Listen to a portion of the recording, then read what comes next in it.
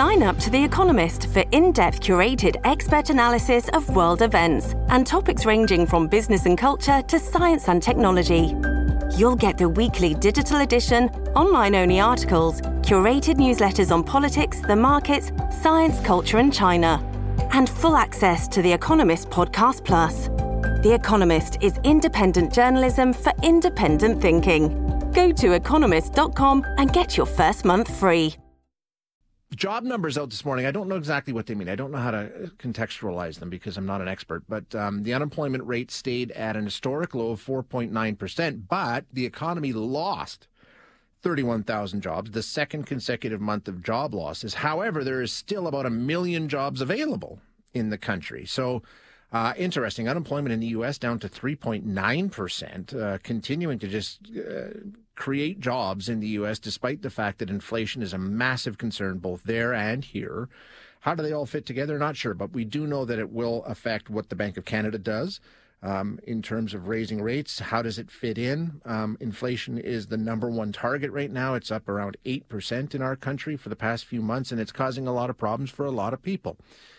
We've talked about young people seem to be affected quite a bit, making some decisions that we were talking about last week. And some of the decisions are, they're no fun. They have to make decisions about disposable income we were talking about last week. But in some cases, it extends a little farther than that. So we're going to have a quick conversation now with Scott Hanna, who is the CEO of the Credit Counseling Society. Scott, thanks so much for your time. I appreciate you joining us. Good morning, Shay. Thanks for having me on. So we're talking about disposable incomes and things like that. But beyond that, when we talk about young families and young parents, I imagine in some cases the cost of living right now may move out of disposable income and having to make some really, really difficult choices. Yeah, it's always faced a lot of young people who just aren't fully prepared for the financial things that happen in life, because life events happen, and right now we're going through a major life event that shows no sign of changing in the near term. So it's critical for all families, young and older, to really have a hard look at their financial circumstances, where their money is going, and make those changes they need to make so they can look after their needs as opposed to wants. And you're right, the disposable part of their income, discretionary spending, that's one area to have a hard look at. You can't eliminate it entirely, otherwise you just get frustrated. When we talk about young people and young parents and young families specifically, what is it that puts them in a category where perhaps they're a little more vulnerable? It's because they have additional cost. The kids are growing. That means that food cost, clothing cost, child care cost are all things that come out of their budget and make it more challenging to manage. And it's difficult nowadays with if you have both parents working, and then you have extremely high daycare costs, and so it really eats into a person's budget. So people in this category, typically, if they're homeowners, have a large mortgage at this stage, and so with the interest rates climbing, and if they have a variable rate, it's taking a big bite of their budget too, along with inflation. And it wasn't all that long ago that I was a young parent with a young family, and I know that the margins are thinner. You're typically not earning as much as you do later in life, and like you say, the costs are higher. So, there's just not as much wiggle room, is there? There's not, and one of the challenges with everything being online is that it seems that everything is available to us, and you're happier when you buy and spend money. Yeah. And so we're just bombarded with ads and advertisements to spend your money here, keep up with everyone.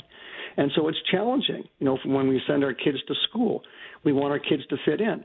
And if we feel that we can't attire them the way that they want to be attired, it may cause an impact on them.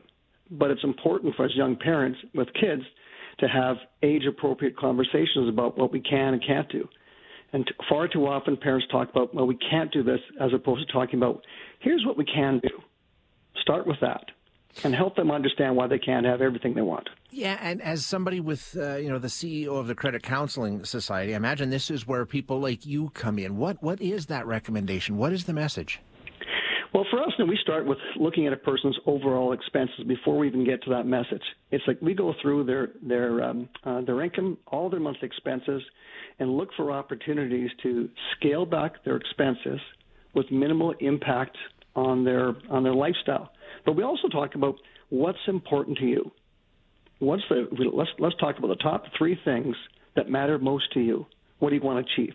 And for most parents, it's, well, we want to be able to raise our kids, put a roof over our head, have food in the fridge, clothes in their back, and do some fun things as a family, and hopefully on the road help them with their education.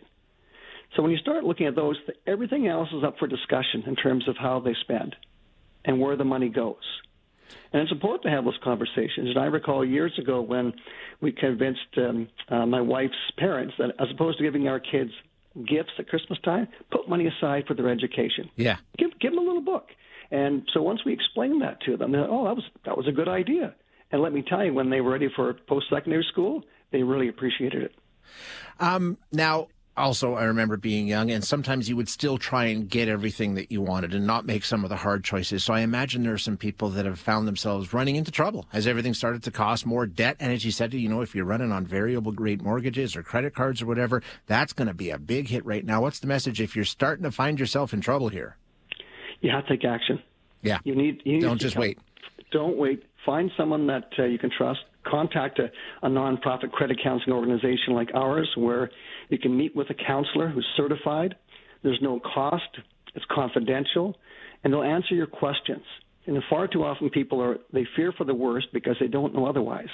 But once they talk with one of our counselors and help them understand, well, there are things that they can do, changes they can make, and it's all about making little changes over a long period of time.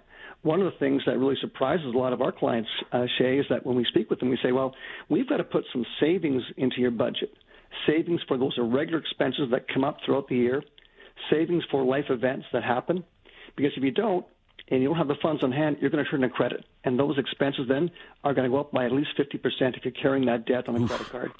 Wow. Yeah. And I think a lot of us would rather just sort of close our eyes and ignore it and hope that it goes away. And that's the worst possible thing to do.